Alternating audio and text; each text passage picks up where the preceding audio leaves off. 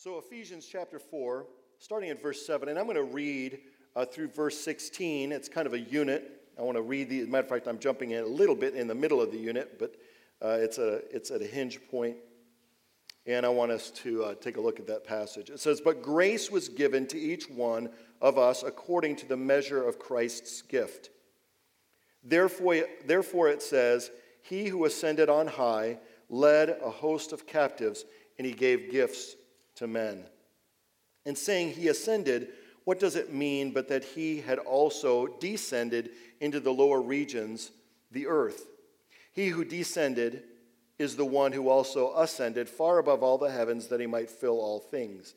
And he gave the apostles, the prophets, the evangelists, the shepherds, and teachers to equip the saints for the work of ministry, for the building up of the body of Christ, until we all attain to the unity of the faith and of the knowledge of the Son of God, to mature manhood, to the measure of the stature of the fullness of Christ, so that we may no longer be children, tossed to and fro by the waves and carried about by every wind of doctrine, by human cunning, by craftiness and deceitful schemes. Rather, speaking the truth in love, we are to grow up in every way into Him who is the head, into Christ, from whom the whole body, joined and held together by every joint with which it is equipped, when each part is working properly, makes the body grow so that it builds itself up in love. Let's pray. Heavenly Father, we thank you for your word.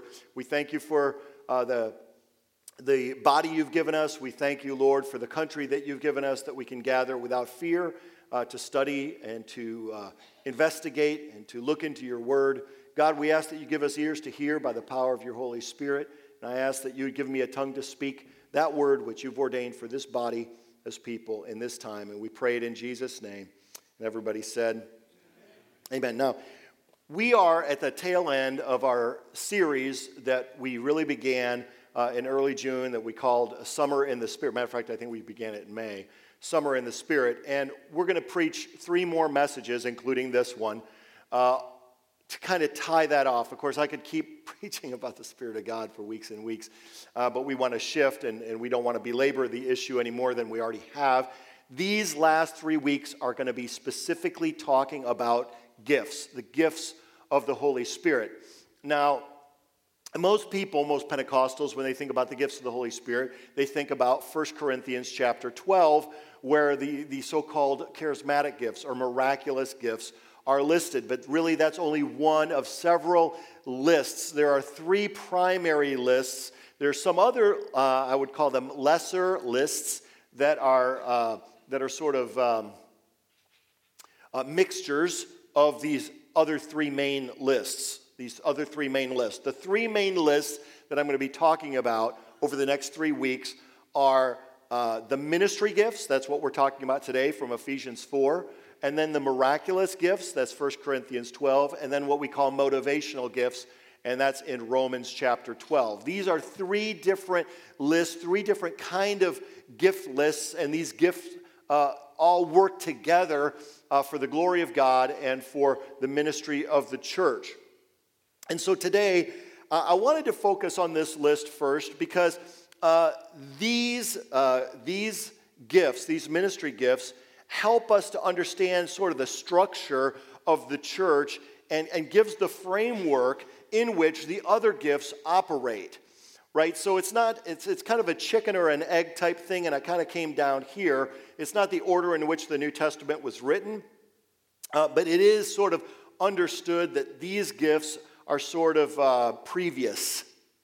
Okay, they're foundational in many ways. As a matter of fact, the Apostle Paul elsewhere talks about these gifts, these roles, these offices, if you will, being foundational. Many people refer to this list, the core of which is found in verse 11. It says, "And he gave the apostles, prophets, evangelists, the shepherds, and the teachers." They call this the fivefold ministry. Some people argue that it's really a fourfold ministry, and it all depends on how you understand that little word "and" at the end, right? That stands between shepherds and teachers. This has to do with some technical aspects of Greek grammar that I'm not going to weigh you down with, but the simple understanding is that you can understand that "and" as connective or separating, right? So it could be that he's saying shepherds and teachers, two different things, or shepherds and teachers, meaning one unified thing, and it's just ambiguous. There's really no way to tell, and at the end of the day, it doesn't really matter, right, because we're talking about these roles. But just so you understand why some people call it a fivefold ministry, some people call it fourfold, at the end of the day, it's all talking about the same thing. What we're discussing here is Jesus giving these gifts to people and then giving these people to the church, right? So it's a gifting that Jesus himself gives. And it talks about this, and the image that is given here is something that's a little bit lost on us. This passage, as it goes in from verses 7 up to verse 10, is a little bit mysterious. There's a lot of different people who have come up with different interpretations. But the people at the time would have understood what it was. In those days, Roman generals and later the emperors, to celebrate a victory over their enemy, would celebrate something called a triumph. It was a very elaborate parade. They used white horses, they used a chariot and so forth. And at the very beginning of that parade, which followed a very specific route through the streets of Rome, went through a gate that was preserved for that. Nobody could use the gate except when this celebration was allowed. It would pass all these pagan temples and it would end up before the temple of Jupiter.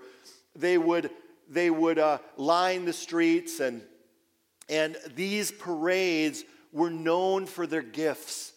The whole thing began with the triumphant general or emperor would be in his chariot, and the first thing that he would do, the very first thing that he would do before doing anything else, is he would turn in the chariot to his leaders, to his officers and to his soldiers who would walk behind the chariot, and he would give them special gifts. He would give them promotions at that point, or he would give them special gifts from the plunder that was taken from the enemy.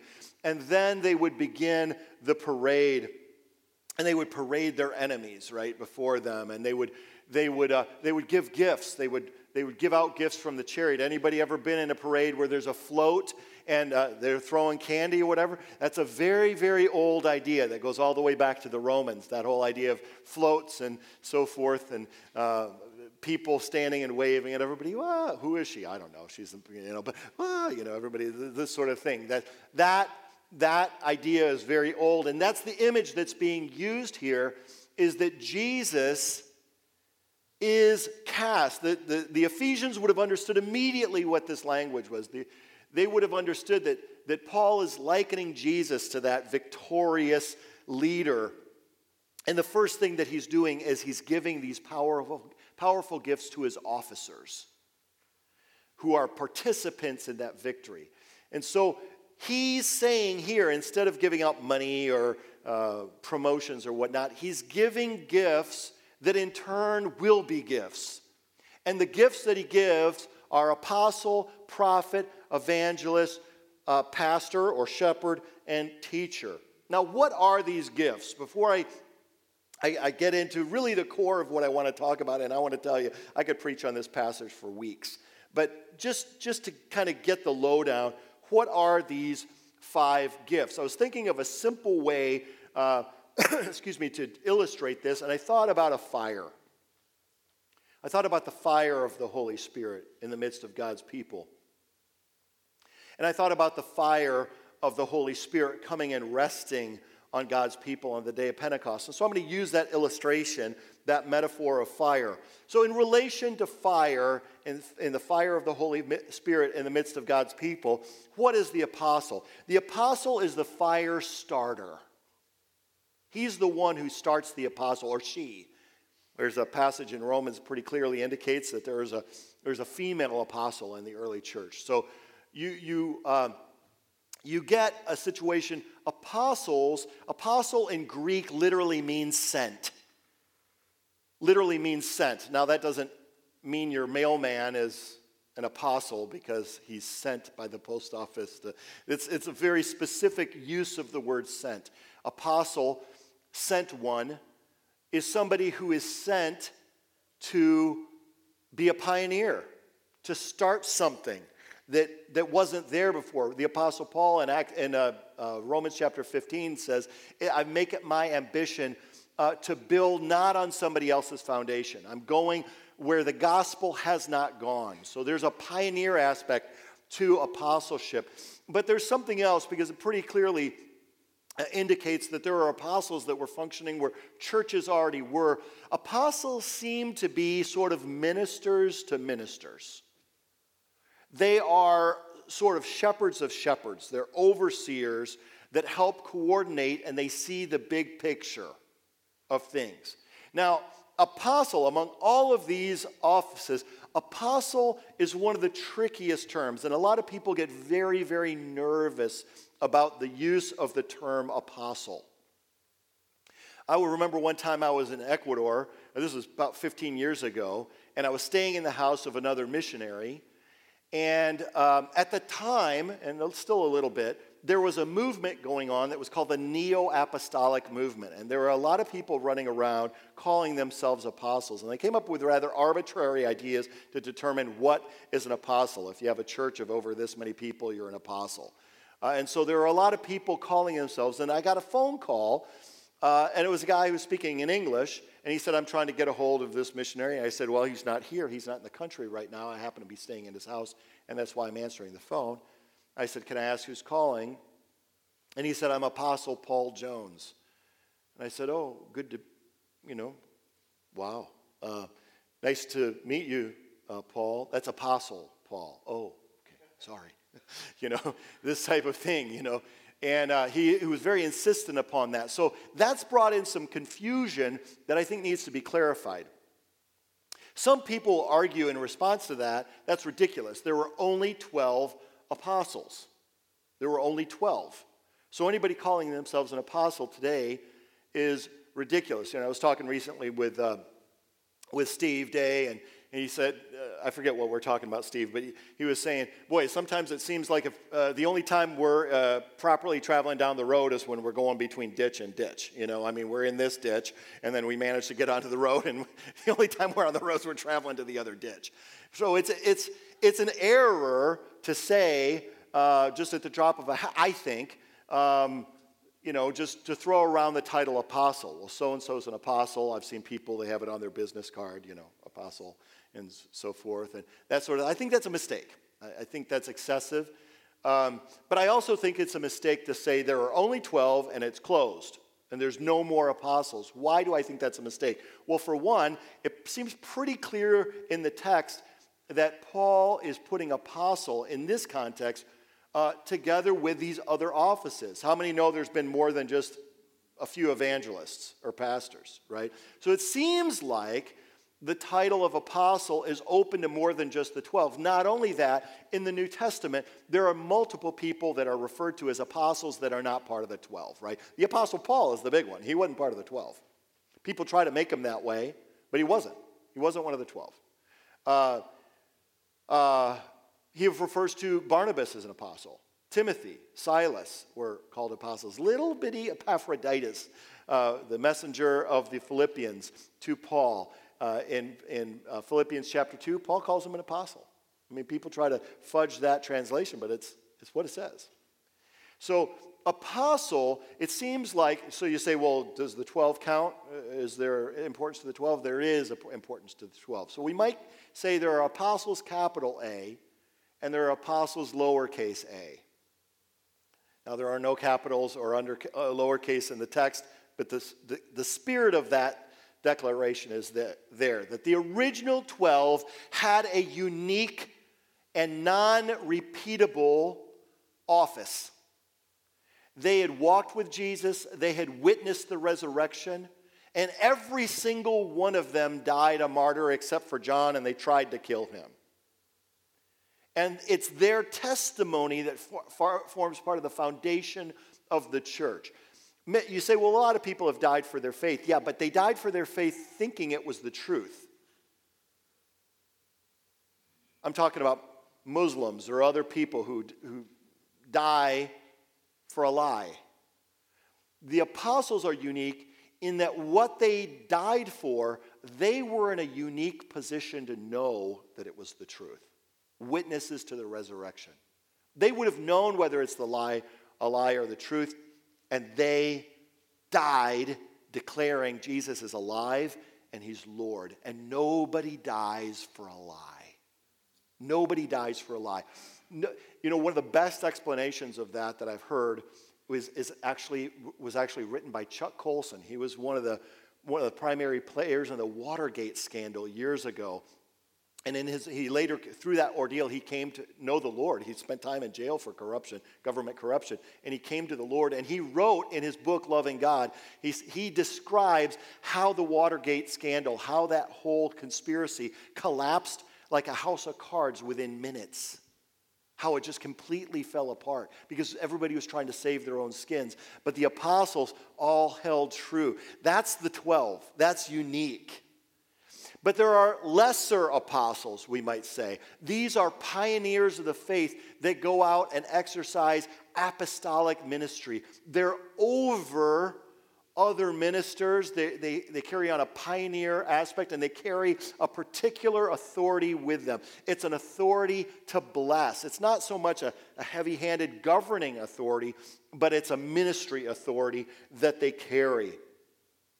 So that's the apostle.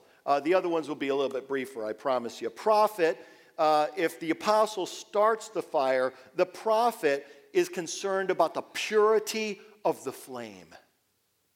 The prophet is one that carries an office that doesn't just have to do with foretelling, meaning predicting the future, but it has to do with forthtelling. It has to do with confronting God's people. It has to do with comforting God's people in difficult times and confronting them where they're jumping the rails, where they're going off. That office was very strong in the Old Testament, but you know what? It continues in the New Testament too. I personally believe that Pastor Ron Brown, who ministered here this past January, I believe he operates in the office of a prophet. In the office of prophet. Now, the office of a ministry and a gift are two different things. So somebody who prophesies doesn't necessarily mean they're a prophet. Doesn't mean they occupy the office of a prophet. But people who occupy the office of a prophet are going to flow in certain gifts. I'll talk about that later. So you've got the one who starts the fire is the apostle. The prophet is concerned with the purity of the flame. If you're wanting a pure flame that's not putting off a lot of black smoke, you got to be careful what you're burning, right? You got to concern yourself with that, and that's important. The third is the evangelist. Now, the evangelist, that word evangelist comes from two words in the Greek. The prefix is eu, which means good. Good, like a eulogy is literally a good word that is spoken, right? A euphemism is a good way to put something that may not be so good. And an evangelist is literally a euangelist, right? Eu is good. Angelos, where we get our word angel, means message.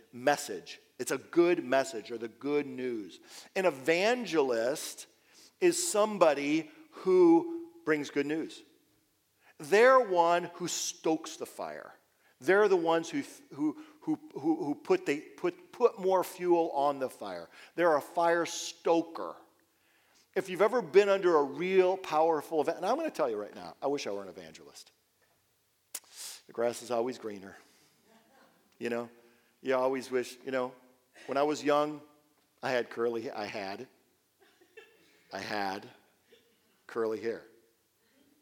And I did everything I could to try to straighten my hair. Why? Because the people with straight hair, they have it made, and I have this curly hair that's out of control. And then I'd see guys come to school, and they got a perm because they couldn't stand their straight hair, and they got, what's with that?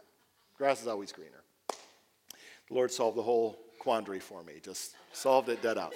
All right, so I wish I were an evangelist because evangelists move the people. Right? That's what evangelists, it's a big mistake, and I'll talk about this later as kind of the core of what I'm trying to say about these offices. But we make the mistake of thinking an evangelist primarily, his ministry primarily, or his or her ministry primarily, is to unbelievers. That's not true. That's not what the Bible says. The primary ministry of an evangelist is to believers, is to stoke the fire.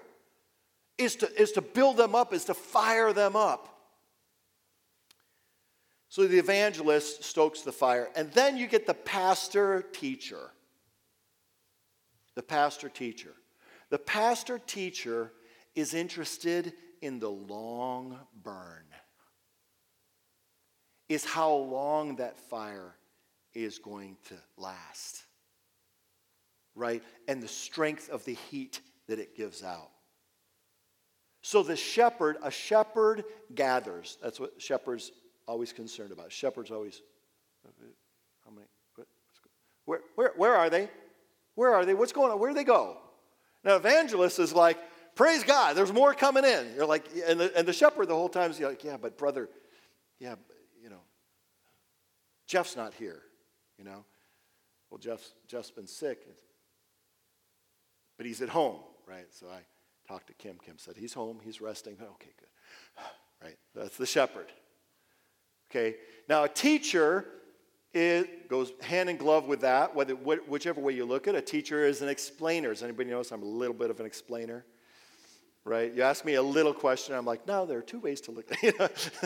So that's just, right? So I bet some of you wish I were an evangelist too. All right, we'll go on it. All right, now how are these gifts? How are these gifts from Jesus? Jesus gives these gifts from his own being, from his own person. How does he do so? Because Jesus embodies every single one of these offices. Every one of them. Even apostle. Hebrews chapter 3 verse 1 says he is the apostle and high priest of our calling. The prophet. Is Jesus a prophet? Absolutely. Right? Acts chapter 7, Stephen in his great swan song speech right before he's martyred, he says that he quotes Deuteronomy 18 where Moses says that God will raise up a prophet from among the people like unto me. That's Jesus. Jesus is the prophet. If anybody ever remembers the Pharisees going to John the Baptist and saying, are you the Messiah? No. Are you Elijah? No. Are you the prophet? And we immediately are like, who's the prophet? Well, that was part of the hope at that time. It was part of their messianic hope. They were quoting that passage from Deuteronomy 18:15 about the hope of the prophet. Jesus is that prophet. Is he the evangelist? First thing that the first gospel says that Jesus ever said. This is the Gospel of Mark. I know it's not first in the canon, but it was almost certainly the first gospel that was written. And the first thing he says in chapter 1 is repent and believe the good news. That's an evangelist. He's a preacher. Jesus is a preacher. Is he a shepherd? Oh yeah. He's the good shepherd. He's the good shepherd. And is he a teacher? He sat and he taught the people. He sat and he taught the people. It's very interesting. The images that we have, and I was an art student, so I studied the history of art, especially the history of Western art, which means Christian art. Western meaning Europe, right? European countries, not California, Oregon, and Washington. In the history of Western art, the images of Jesus, the idea of Jesus as king or judge, now, are those in Scripture? Absolutely, those are in Scripture. But those weren't the popular images of Jesus that were painted by the early Christian on the walls of the catacombs in Rome. The earliest images of Jesus were Good Shepherd and Teacher. So that lets you know what the early church was thinking about these gifts. That was their mindset. Their mindset was, that's who Jesus is. He's shepherd, he's teacher, he's with us, he's ministering to us. This idea of Jesus being exalted and sort of above us with a stick or a rod to pop us on the head, that's not how the early church saw him. The early church was very, very dirt under the fingernails, grassroots level ministry relating to each other. And this is how they see these things. Now let me give you some observations about these before I get into really what I think is the core of this message, which follows these descriptions. First observation, there's overlap between these different offices. There's overlap. Naturally. So we can get a little bit maybe fastidious, a little bit detail-oriented. Like, wait, hang on. Is like the whole pastor-teacher thing. Is that something that he's doing from the aspect of a shepherd, or is that a teacher, is that being prophetic, or is that being evangelistic? That's Ron Brown, right? Ron Brown. You're like, is he an evangelist? Is that him being an evangelist, or is that him being a prophet? Well, there's going to be overlap between these things, because they're all ministering the grace of God. They're all ministering the very persona and the anointing of who Jesus is. There's anointing that's involved here, and it's the same Spirit. The Apostle Paul makes it clear. It's the same Spirit, and it's the same Lord. God told Elijah, anoint Elisha prophet in your place. Anointing. That's the presence of the Holy Spirit. It's a stuff. It's a substance. It's an empowering spiritual presence that comes upon and strengthens that person for ministry, sets them apart, sanctifies them. That's that anointing. But Jesus turns around and fulfills Isaiah 61 that says, the Spirit of the Lord is upon me because he has anointed me to do what? Preach the gospel to the poor. There's an evangelist, right? So you've got prophet and evangelist, and there's overlap. Why? Because it's the same Spirit and the same Lord. At the same time, these are distinct offices, otherwise they wouldn't say so. And one person can hold multiple offices. So that's a tricky thing, because we think, well, what are they? Like, what was wrong? Who was that masked man? Who was Ron Brown when he came in here? I mean, what ministry is operating in? The Apostle Paul says, God has appointed me an apostle, a herald, that's an evangelist, and a teacher. An apostle, a herald, and a teacher. So Paul occupied 3 different offices. He operated in those 3 anointings, and those things worked together. So you can be dealing with somebody who's actually anointed in multiple offices at the same time. The last observation I want to make here is that there is a miracle link between these offices and what we would call those miraculous gifts, or the charismatic gifts. Certain offices tend, everybody say tend, meaning lean, toward certain gifts. The Apostle Paul told the Corinthians, he said, the signs and wonders, the marks of an apostle, were worked among you with great patience. So there's a special miraculous that's associated with the pioneer work of an apostle. I remember a story that Lester Sumrall told years ago about a young missionary woman.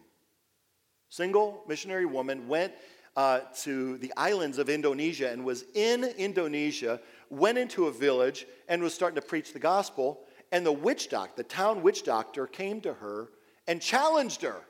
Said, you're coming preaching another God. I'm the big kahuna here. And we're going to have a showdown, you and me. We're going to see whose God is bigger. And she said, okay. When do you want to do that? And he said, 3 days. She said, okay, I'll be here. So she just went around preaching the gospel, blessing people, building relationships. He went away and fasted 3 days. And he came back, and they met in the village circle, and all the people were there. And he says, you go first. And she said, I don't know what to do. So she said, no, you go first. He lay down on the ground, went stiff as a board, and levitated 3 feet off the ground. So all the people are looking at her. So she went over, she put her foot on his stomach, pushed him back to the ground, and cast the devil out of him. He got saved, baptized in the Holy Spirit, started speaking in other tongues, and he became the preacher there, and then she went to another village, right? So now that's an apostolic working of miracles right there, right? That's something that's apostolic, right? There's a sign, there's a wonder that goes with that. The prophetic anointing is going to lean more revelatory. I'm going to describe next week the difference between power gifts, revelation gifts, inspiration gifts. But apostles are going to tend toward power gifts, whereas prophets are going to lean toward revelation gifts. There's no question that there's power gifts that are in operation among the prophets of the Old Testament. Miracles, like pow, healings and tweaking of the divine of the natural order by the divine order, different things. But it's kind of a leaning. An evangelist, I think you're going back to signs and wonders. You're going back to power stuff that's happening. They're going to lean that way. Philip in Samaria, he's working signs and wonders. He's doing these things, and people are, their jaws dropping, and they're listening to the word because of it. So there's that's going on. Pastor, teacher, the gifts there tend to be more discerning gifts and tend to be more inspirational gifts. Because it fits, it squares with that office. Okay? So these things are linked. Now, let me talk to you a little bit about what I consider to be really the crux, the core issue that's going on in this passage for us today. This other stuff's interesting, and it's important for us to get our head around it. But to me, this is the core issue. We've got two major errors about these ministry gifts, these offices. I would almost call them categories of errors. And they're very simple. We either view these offices too low or we view them too high. We view them too low or too high. And I'm going to put the too high sort of in quotation marks, and I'll explain why. First, too low. How do we see these as too low? Have too low a view of these ministry gifts? Well, there's different ways to view them too low.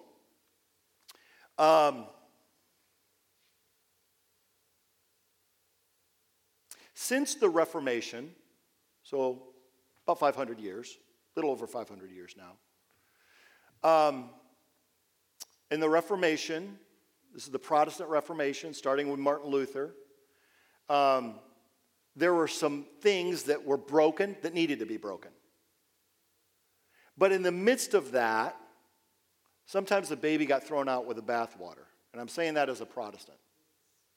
Some of that stuff got... And so some people became kind of a law unto themselves. And one of the aspects of this is what we call a hyper-congregational view of things. Congregationalism is the idea, that the congregation itself has a voice, right? That was not present in medieval times. In the medieval times, you go to Mass, the Catholic Mass, you shut up, you play your part, the priest is speaking in Latin, and you can't even write your own language. Right, whatever it is, you might be an illiterate serf. You can't read or write English or French or German or whatever language you're speaking. You don't have any clue. And then you go to Mass, and the guy's he's up there doing the Mass in Latin. How much voice do you have? You follow what I'm saying? Now, again, you can go from one extreme to another. That's one extreme. You can go to the other extreme where you got a hyper-congregational approach where people come down and they basically say, well, the early church didn't have any shepherds or they didn't have any pastors, they didn't have any leaders, and so we're just kind of rule together. How many have heard of that sort of thing? Right? Now, well-meaning, very often very well-meaning, but I've been in the midst of a congregation like that, and the result is chaos. One or the other thing happens. Number one, it dissolves. Or number two, somebody rises to the surface and takes the reins. One of those things has to happen. That approach, that sort of hyper-congregational approach, where everybody just, well, we're just going to rule by sort of who's elder for the day or something along that side, I would view, in goodwill, as taking a too low a view of these ministry gifts, of the fivefold ministry. The fivefold ministry is in force, will be in force until Jesus comes. Because the church needs it, needs this ministry. So I think that's taking it too far. But there's another way of viewing this too low. And I think it has to do, not unique to the American culture, but is especially in American culture. Especially in American culture. And that is, we have a democratic view of things. We have ideas, well, I've got freedom of speech, I've got freedom of expression, I've got a right to speak and so forth. Careful, you're talking the Bill of Rights, but you're not necessarily talking the Bible there. How many love me? I'll take a poll later to see how that's held up. The Apostle Paul goes to great lengths to describe how he lays down his rights. So here's what happens. We get in a mode, if I could hit a button and change anything about our culture, I would turn off 24-hour news. I would go back to half an hour or maybe an hour a night. Why? Because this constant stream across the internet and across the television is training us to see everything through a political lens. Every last thing is interpreted through a political lens. I've got news for you, folks. It's good news. Not everything is politics. Politics is a small fraction of your life. God reigns. He always did. He always will. And I'm going to tell you, we all know it matters who gets into office, but I'm going to say something else. It doesn't matter who gets into office. The church was born under emperors that were godless, that demanded worship for themselves. How many think the early church did pretty good in the first years? Did all right. Right? So you're condemned to victory in Jesus. Doesn't matter who gets elected in 2020. Right? You're going to win. Okay, you're going to win if you stay close to Jesus. But what happens is we allow that political venom to color how we see the ministry. And the losers are us. We're the ones who lose. I had students, this is one of those common questions that ministry students would ask me. Have you seen a miracle? Have you experienced miracles? I'm like, yes, I've experienced miracles. Well, God provided in a pinch, right? Or something like that. It's like, well, yeah, as a matter of fact, God has provided in a pinch. But I've seen other miracles. I've seen creative miracles of healing. I've seen God practically raise the dead. We had a case in Ecuador where there was a man, he was a skeptic. He was a skeptic, and he finally came to faith right before we went into this intense time of prayer and fasting. And in this time of prayer and fasting, he practically put it out as a test before the Lord. I was like, ask God for whatever unbelievable, incredible, impossible situation you need.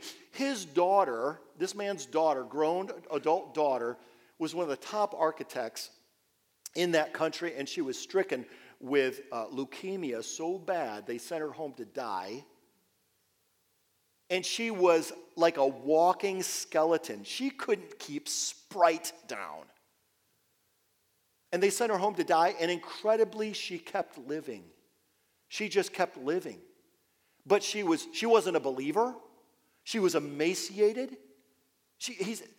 Somebody told me, you've never seen anybody like this.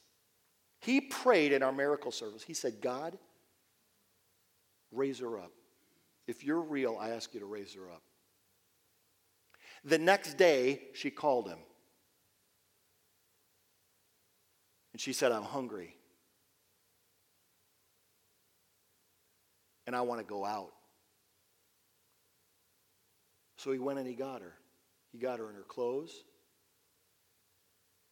He took her to a mall where there's her bank, a branch of her bank, and there was a food court there. They said she walked in and people stared at her because she was like a walking zombie. It was hard for her to walk because there was no flesh on her heels. But she was walking. She put on her makeup and everything, and she went to the bank. They had closed her account. They thought she was dead. She went to the food court and had sausage soup. She began to eat 5 meals a day. God absolutely restored her. The cancer was burned from her body. God raised her from the dead. I want to say, people ask if I've seen miracles. I've seen miracles.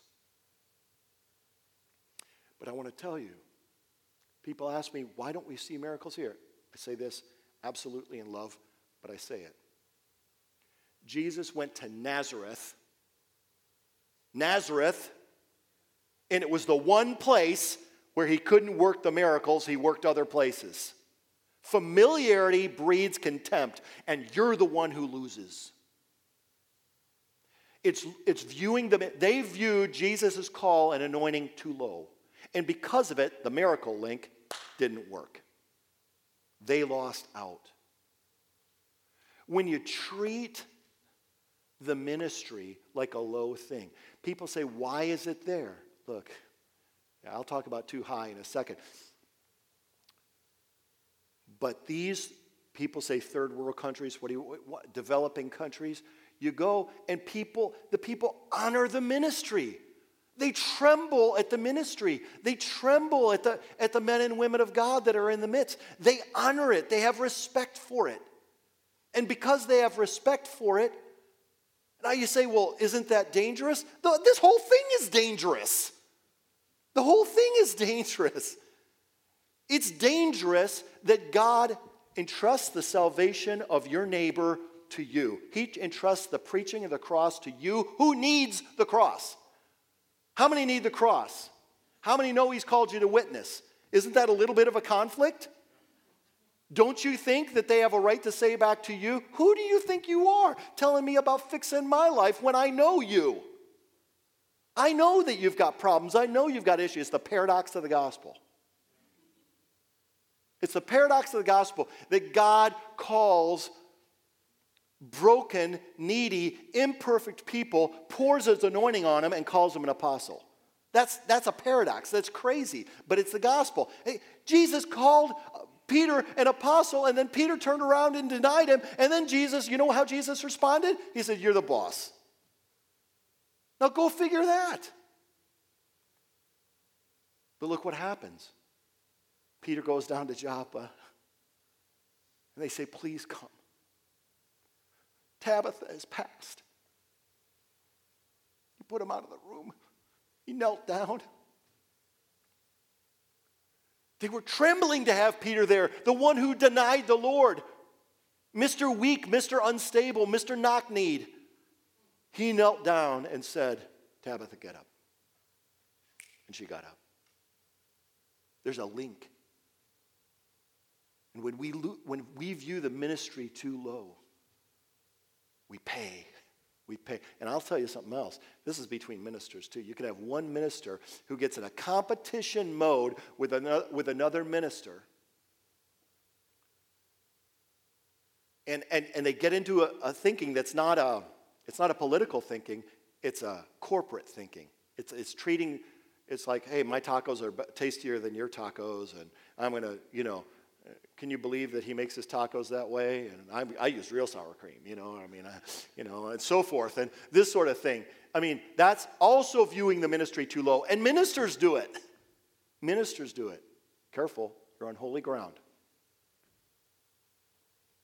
Now, the other is to view the ministry too high.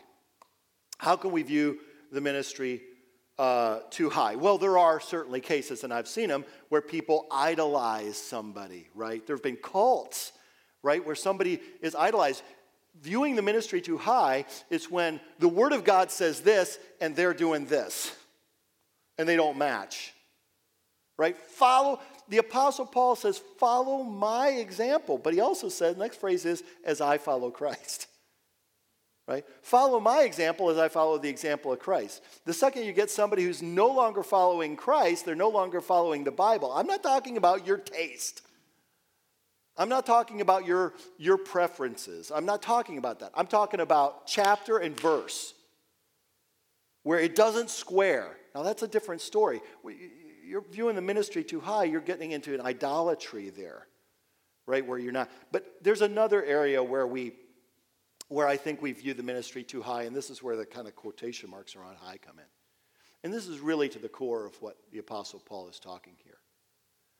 We can view the ministry through the lens that the church has fallen into and repeatedly falls into. It's the big trap about the ministry. And that trap is this: a professional clergy. The idea that we have a division between lay people and clergy. And the lay people, they just come, they just listen, they have a place to go, maybe a little bit of coordination. But who does the ministry? The minister. Right? It's his job to preach, to teach, to evangelize, to show love, to show care, to greet the new people, so on and so forth. So, what? I pay the guy to do that. I pay my tithes. I'm a member, and so there's this division that goes in. Now, I'm not taking away the distinction that there are people that are called and anointed to these offices. What I am saying is how we understand those offices to function. That is viewing the ministry as too high. In other words, it's professionalizing it. It's turning it into, essentially what you're doing is you're turning that person into a hired hand. Now, the workman is worth their hire. The Apostle Paul goes on and on about that. But it's very different to say the workman, the anointed person of God, is worth their hire to exercise the office of the ministry that God has called them to, and to say, look, I've hired that person to do it for me. This almost goes back to the political thing, really. Because we have this idea about politicians, too. Do we all go to Washington? Do we all vote on some of the bills? Maybe sometimes we wish we could or would. But that's not how our government works. We are not, in fact, a democracy. We're a republic. We're a representative democracy. So we vote in, we elect representatives to do our voting for us. How many know what I'm talking about? Okay? So we're like, what if somebody, hey, are you going to get, this is an important bill, are you going to get to Washington, D.C. to go take care of it? No. Well, come on, where's your civic sense of duty? Look, I got somebody that does that for me.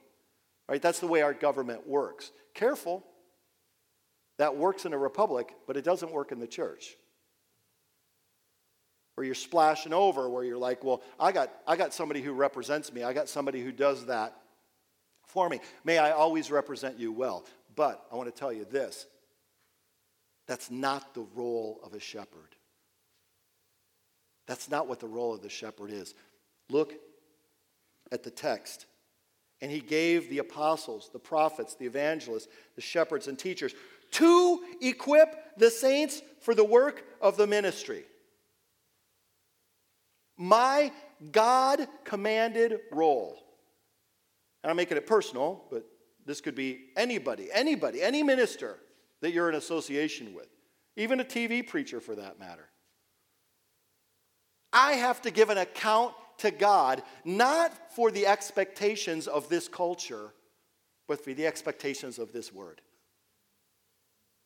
I have to give an account to God for your soul. And he's not going to say, did you represent them well? Did you make sure that you got people saved and bring them into the church so that they could, and that's not what I'm going to be accounted. I'm going to be accounted for my attempts, my striving to equip you so that you can minister. That's what God's going to hold me accountable for. For the building up of the body of Christ until we all attain the unity of the faith and knowledge of the Son of God to mature manhood. God is holding me accountable for me seeking to bring you to maturity of the faith. Maturity of the faith. To the measure of the stature of the fullness of Christ. Remember what I talked about last week? Changing to be like Jesus, not kind of like Jesus, but precisely like Jesus. That's what I'm saddled with. Gladly, gladly, gladly. Honor. It's an honor for me to be saddled with that. But that's Jesus' goal, and that's my goal. That's the goal of every real minister of the gospel, is to make you like Jesus. Not to have the church function like a finely tuned corporate machine, but to have the church function like a living, breathing, healthy body that grows. That grows. The parallel passage in Colossians says that grows as Christ Causes it to grow. Why? A big part of this, we want to lead people to Jesus, but we also need to shore up our defenses. He says that we would no longer be children, tossed to and fro by men in their deceitful scheming. I don't know about any of you, but I remember the time where I was like, oh, God, when is this going to end? I remember I was a first-term missionary in Ecuador. When is this going to end? I was dealing with all these cults that had infiltrated Ecuador, that were leading people astray, all this wickedness, all this stuff. And I'm like, oh, man, when is this ever going to stop? And the Lord showed me as I looked in the Word, part of the role of the church, the task of the church, from beginning until we see Jesus face to face, is fighting doctrinal deception. It's part of the role. It's always going to be here. Now, Jesus makes it very clear toward the end it's going to get worse. But if you read carefully, every single book in the New Testament mentions false teachers or opponents of the ministry one way or the other. Every single one, without exception. So if you're this is what, again, talked about last week. Nostalgia can twist our vision of things. We're like, oh, it used to be so good, and now there's all these false teaching. Oh, it used to be. When? Please, pray tell. When wasn't there false teaching? Oh, back in the glory days of the previous century, not the 20th century, but the 19th century, when people prayed and went to church. Yeah. They prayed and went to church. That's when Mormonism was born. That's when Jehovah's Witnesses were born. That's when we're talking about a group called the Shakers, which weren't as goofy as the ones I just mentioned, but they were pretty goofy. How many have heard of the Shakers? How many have not heard of the Shakers? You never heard of the Shakers. The Shakers were a subgroup of the Quakers. So you got people who quake, and then you got people who shake, right? The Shakers were founded by an illiterate woman who believed that the forbidden fruit in the Garden of Eden was sexual relationships. Now you know why you haven't heard of the Shakers. Right? They died off. They didn't have any kids. Oops. Right? But there's been goofy, strange doctrine from the very beginning. People have been trying. People were twisting what Jesus said before he was crucified and glorified. People have been doing this stuff. So God has given the ministry so that under fire we gain ground. Right? If you're waiting for the ideal moment, if so-and-so would just get elected, and if thus and so law would just get passed, or thus and so law would just get repealed, and our society could just position itself and get in this right place, then we'd be able to grow, then we'd be able to win people for Jesus. That day ain't never going to come, because it never existed in the first place. The church, the glory of the church, is that Jesus has given his very spirit to the ministry so that we can advance in the heat of battle. That under fire, in the midst of lies and distortions and slanders against the truth and the word of God, we gain ground and we gain souls. But the whole thing is that we recognize that we are built up and we become part of the ministry. This speaks to this one passage. I'm not going to read the whole thing, but this one passage, this one verse. This is Peter speaking. 1 Peter 2:9. He says, "But you are a chosen race, a royal priesthood, a holy nation, a people for his own possession, that you may proclaim the excellencies of him who called you out of darkness into his marvelous light." That's why he's called you. That's why he's made us a priesthood. That who might proclaim? That we might proclaim. That we might proclaim. So when the ministry comes to you, understand its role. Understand, hey, they're trying to build me up so that I can take the fire. I want to ask Pastor Joseph to come. Praise be to God. Why don't we all stand in the presence of the Lord?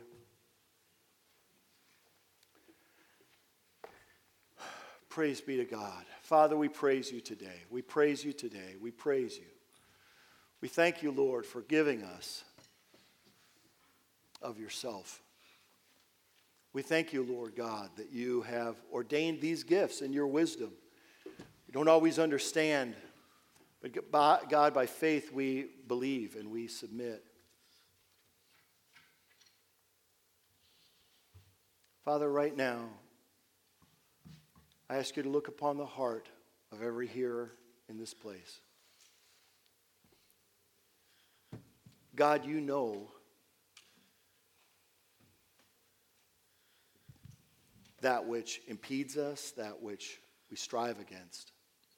You know the challenge it is in this dark world to represent you, to proclaim the gospel, and to do the work of the ministry. But God, our hearts want to obey. We want to be used of you. Help us be used of you. God, I pray. Saints, I ask you to lift your voices and begin to pray for yourself. Right now, begin to pray for yourself. Nobody knows you like you. Pray for yourself right now. Pray.